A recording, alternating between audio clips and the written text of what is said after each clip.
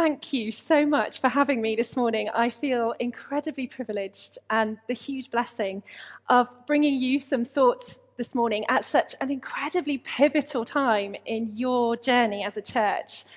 Just I feel the significance all over it. So I feel very excited to bring you something.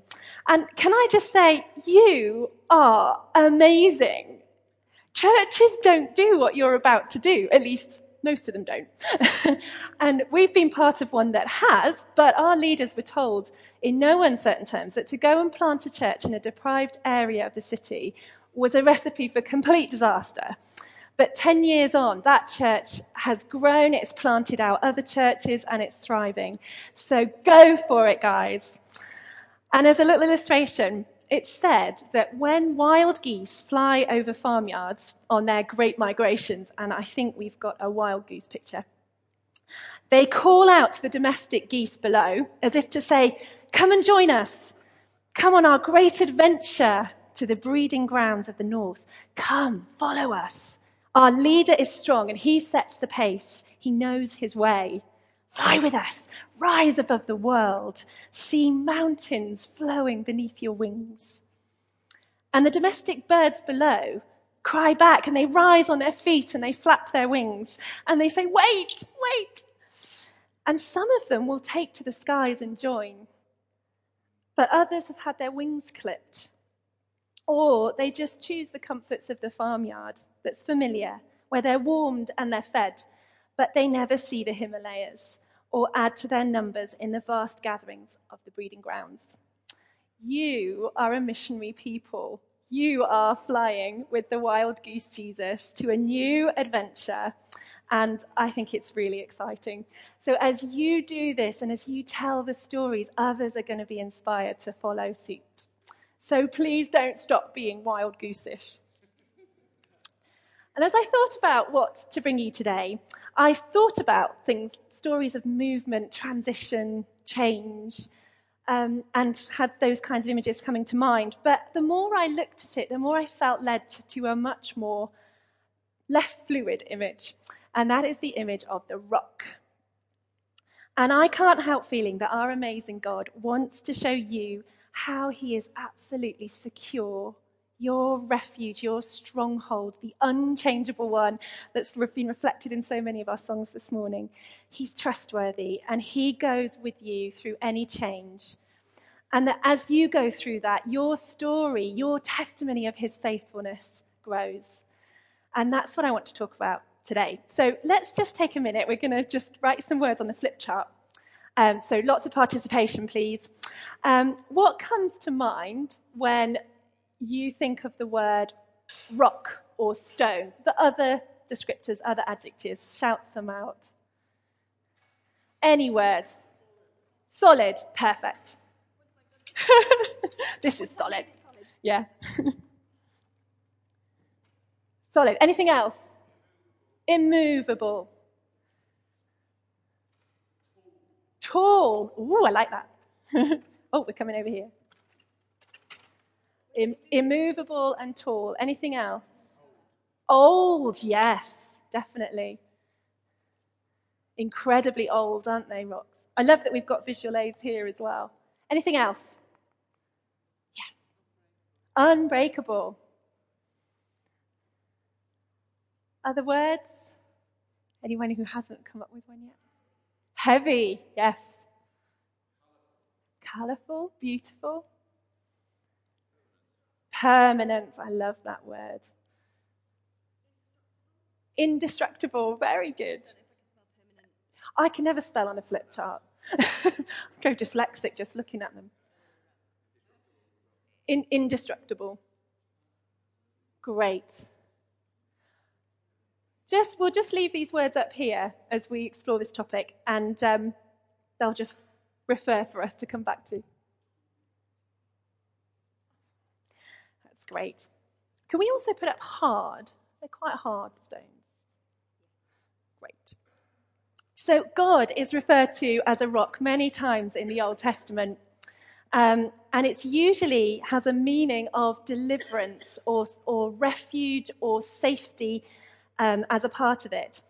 And then also Jesus talks of himself as the cornerstone and the stumbling stone. So I want to take us on a whistle-stop tour, if I can say it, and some of the ways that stones are used as metaphors in the Bible. And then I want us to reflect on what that means for you today in your story. So I've called the talk Stones and Stories. So are you ready for 5 whistle stops? Great. The first one takes us to Genesis chapter 35 and a man named Jacob. He was a shepherd and a wheeler-dealer type, and he was always getting into major trouble with his family and friends because he would cheat them. But despite this, God chose Jacob to be the father of the nation of Israel, and he gave him certain promises. God appeared to him and said to him, "Your name is Jacob," and it means he clutches or he struggles or he deceives. "But you will no longer be called Jacob. Your name will be Israel," which means God strives or he struggles with God. "I am God Almighty. Be fruitful and increase in number. A nation and a community of nations will come from you. Kings will come from your body, Mr. Shepherd Boy." Jacob set up a stone pillar at the place where God had talked to him, and he called it Bethel, the house of God, God present. This was the same place that he'd had his famous dream of the stairway with the angels going up and down. And at that point, God had said to him then that, wait a sec. So at that point, he promised him blessing. And Jacob put the stone that he'd been sleeping on, his pillow, that was also raised up as a pillar. And he said, "This is none other than the house of God. How awesome is this place? It's the gate of heaven." Jacob said of God, when he put these stones up, "He answered me in the day of my distress and has been with me wherever I have gone."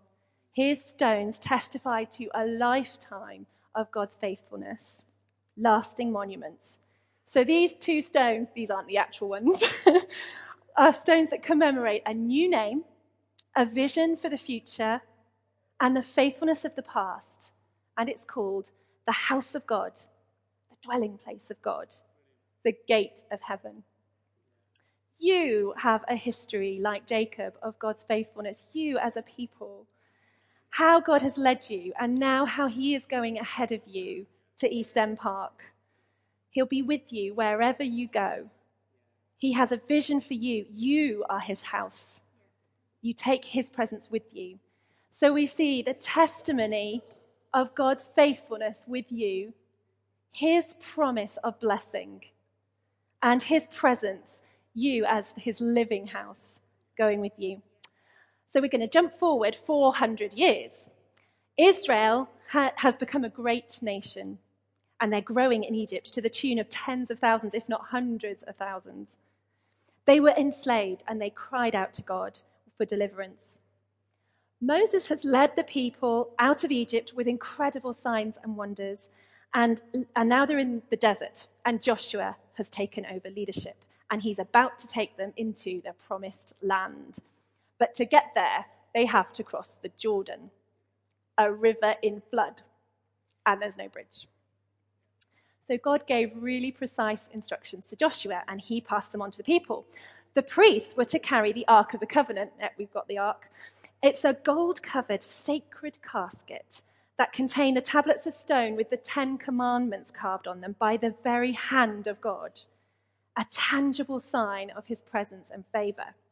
That ark they were to take into the flooded river and then stand there with the weight of the carrying poles pressing them into the mud and the stones, the river swirling around their feet, confusing their balance, maybe numbing them. But as soon as their feet touched the water's edge, the water from upstream stopped flowing. And I love how it puts it in the NIV and other versions, that it piled up in a heap a great distance away. So the people passed by on dry ground as the ark was in the middle of the river, and that included 40,000 armed men. And Joshua sent 12 men back to the middle of the river to pick up a stone from the riverbed. And they carried them on their shoulder to the promised land side, and Joshua set them up at Gilgal on the edge of the promised land. Again, not the actual ones, but there were 12, which I thought was really good. I imagine one man couldn't carry one of those. Joshua said, in the future, when your descendants ask, what do these stones mean? Tell them about today. The Lord God heaping up the Jordan, just like he did the Red Sea 40 years ago. Tell the story. Tell it of God's greatness, his faithfulness, his help. And he did this so that all the peoples of the earth might know that the hand of the Lord is powerful, and so that you might know that he is to be feared. God's covenant, that's his promise never to leave us or forsake us. Go ahead like the ark does. They always do. You take the risk and you wade out into the current before the miracle takes place. But God honors that faithful act, and the waters flowing downstream heap up so that you, the armed warriors, can cross ready to take the land. So stop and remember this day. Stop and set up stones so that future generations can see the faithfulness of God and the whole world witness his power. Your testimony, God's help and guidance to get you here and to lead you on, his promise, a new land at East End Park, and his presence goes ahead of you. He is there absolutely already. Whistle stop number 3 takes us to the book of Samuel, and it's another 400 years. Israel has entered the land, grown, built houses, established a community, but they've become lawless and independent. They are ruled by the judges, and Samuel is our current judge in residence. He was a miracle child born of a barren woman, out of God's compassion. He was a prophet. He heard the audible voice of God when he was only a boy. And it was said of him that God would not allow one word of Samuel's to fall to the ground. 20 years ago, he was there when the great warriors of the Philistine nation defeated Israel not just once, but twice in an utterly devastating battle at a place called Ebenezer. The Israelites were worshipping idols and following their own desires, but they thought that if they took the Ark of the Covenant with them into battle, they couldn't fail to win. But instead, they were bitterly defeated, and the Ark was captured and taken from them, the symbol of God's favor, the physical sign of his presence and work among them, the one tangible thing that made them feel special as a people, was gone. 20 humiliating years pass of paying tribute to the Philistines, and although the ark returns to them, the people still mourn their defeat.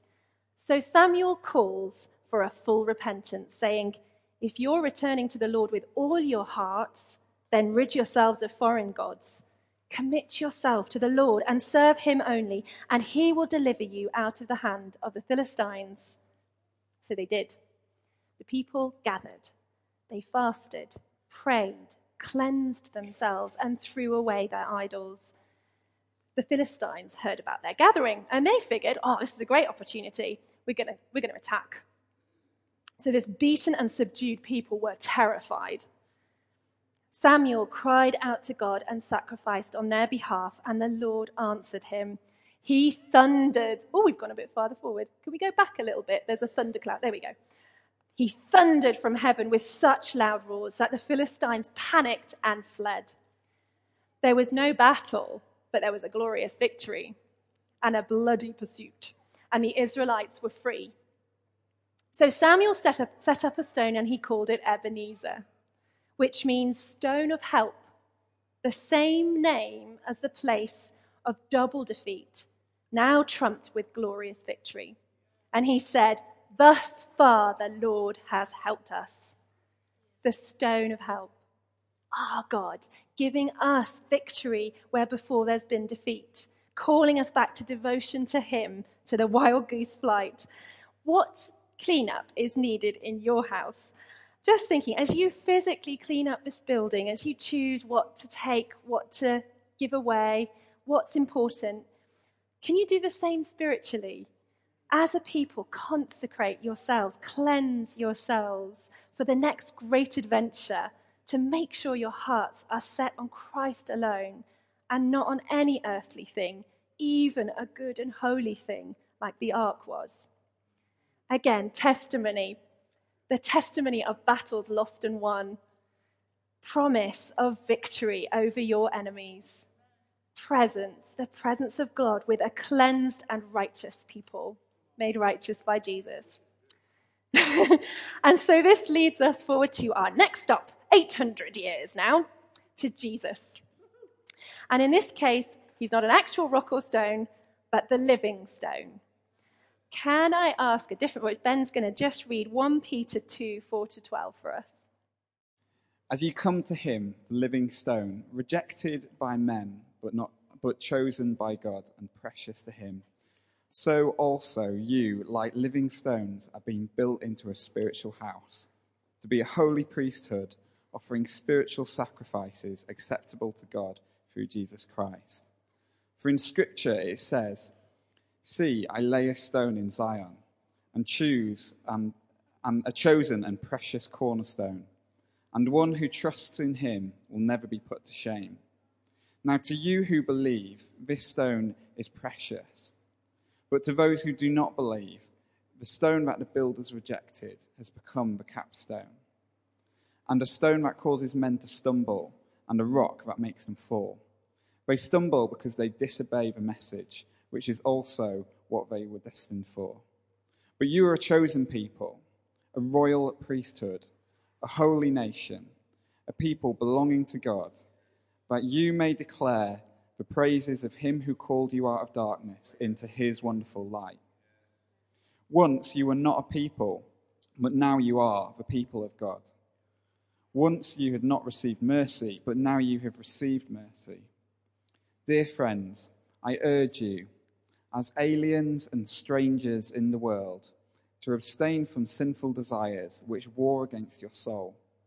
Live such good lives among the pagans that they accuse you of doing wrong, that they may see your good deeds and glorify God on the day that he visits us. So let's pause and think about this Jesus, our amazing, loving, powerful Saviour. He's the embodiment of those previous stones. If we look at these words, he is these things.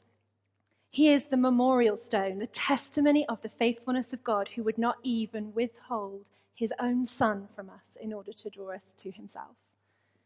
He is the living stone. So he has immovability. He has solidity. He was a real human being, flesh and blood. Nothing moved him from his purpose. He sweated blood in Gethsemane, but still went to the cross. He is trustworthy. He's got permanent and unbreakable. He is willing to suffer for the truth and proves his trustworthiness by his life and actions. He is sure, he is dependable, he is final, his work was completed. He has the cornerstone qualities of being the one that shores up the church. The cornerstone was the one stone that was cut perfectly so that every other stone would line up. He shores us up. He keeps pulling us into line. He has the capstone quality. We have another one, I think. Capstone is quite an interesting word. People disagree on the definition. They think it's either the keystone of the arch, that when you put that one in place, it holds the whole archway together, or it's the stone on top. And I think it's probably likely to be the stone on top that then keeps the capstone in place, that then keeps everything else in place. So he has that quality because it is him who is the only one that makes us a people. Like, we don't have that much in common otherwise.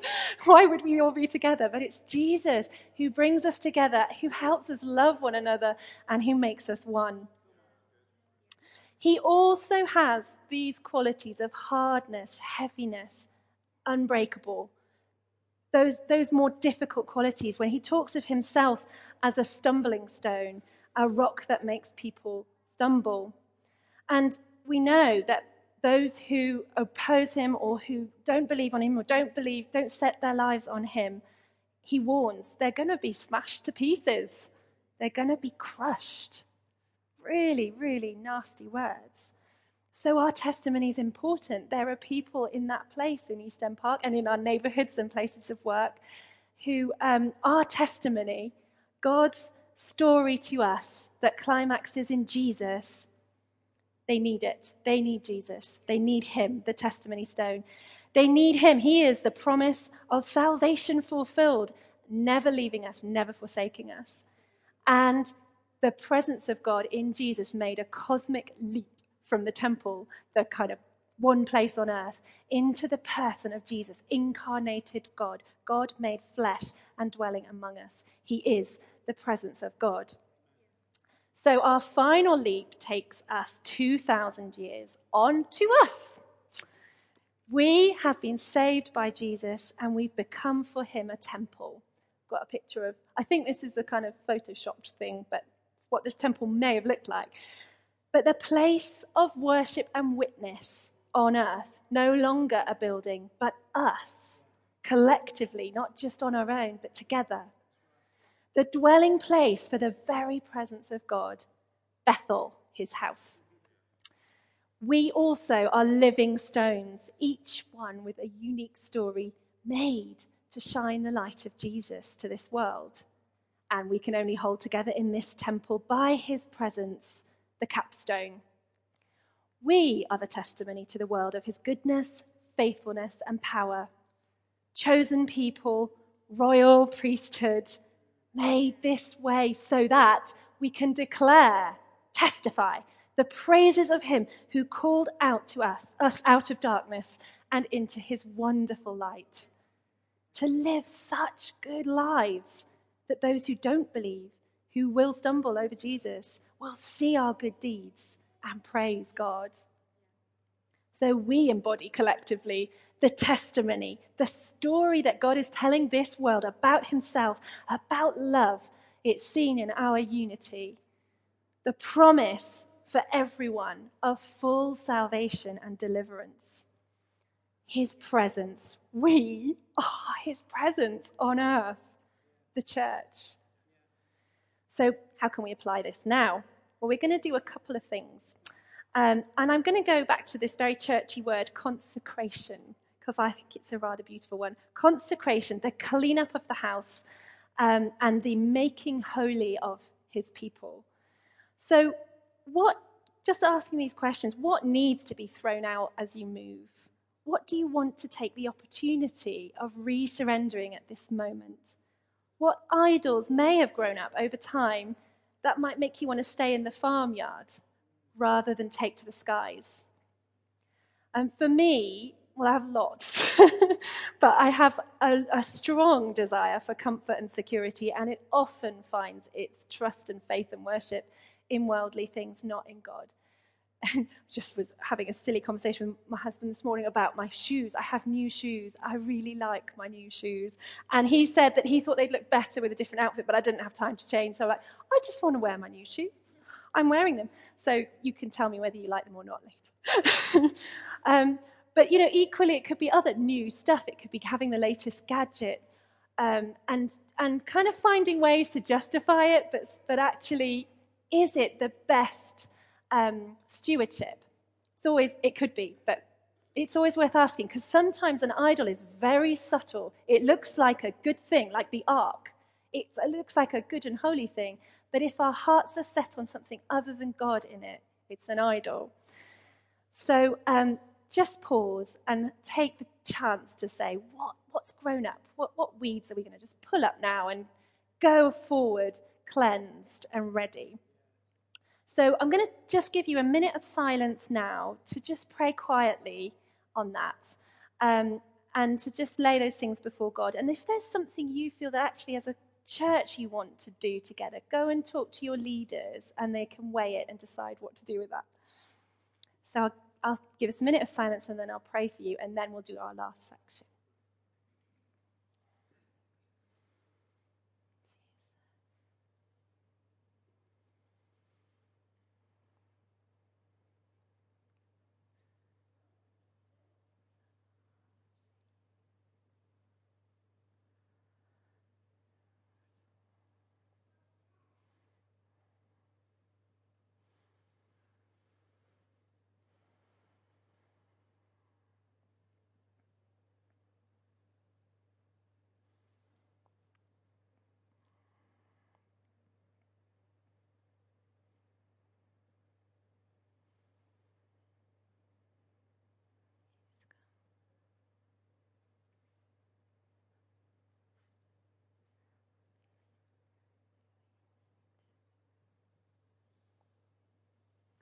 Lord, thank you that you forgive us every sin and you are able to do more in us and for us than we ask or imagine. Thank you that you have every spiritual blessing in the heavenly realms already poured out on us. That your generosity is lavish. Thank you for your mercy won for us at such cost. Thank you that you cleanse us, lead us, and make us into a holy people by your righteousness alone. Lord, would you cover your precious people at CCL and send them out covered by your grace? Amen. So part 2 of consecration is also claiming Christ's authority in the land where you are going.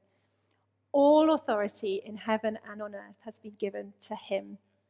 So where your feet stand, Christ's authority reigns. So as you meet in that school, claim that ground for Christ. As you walk in East End Park, or indeed in the other places you witness, claim his authority. Consecrate the ground, consecrate yourself as you move forward. There's a lovely quote from Frederick Buechner which says, "The place where God calls you is the place where your deep gladness and the world's deep hunger meet." And one of those places for you, certainly for you collectively, is East End Park. So may your joy be your strength as you meet the hunger there. Make it a holy place. And the last part of the house cleanup is, what do you need to treasure and keep as a people? What is your Ebenezer, your stone of help? What does it look like? What's your testimony to the faithfulness, power, and the promise of God? In this house, we are real. But we also make mistakes. And when we do, we make sure we say sorry. We give second chances to anyone. And we also have lots of fun. In this house, we definitely forgive. We also do loud. We give the best hugs. We are family. And in this house, that means we love.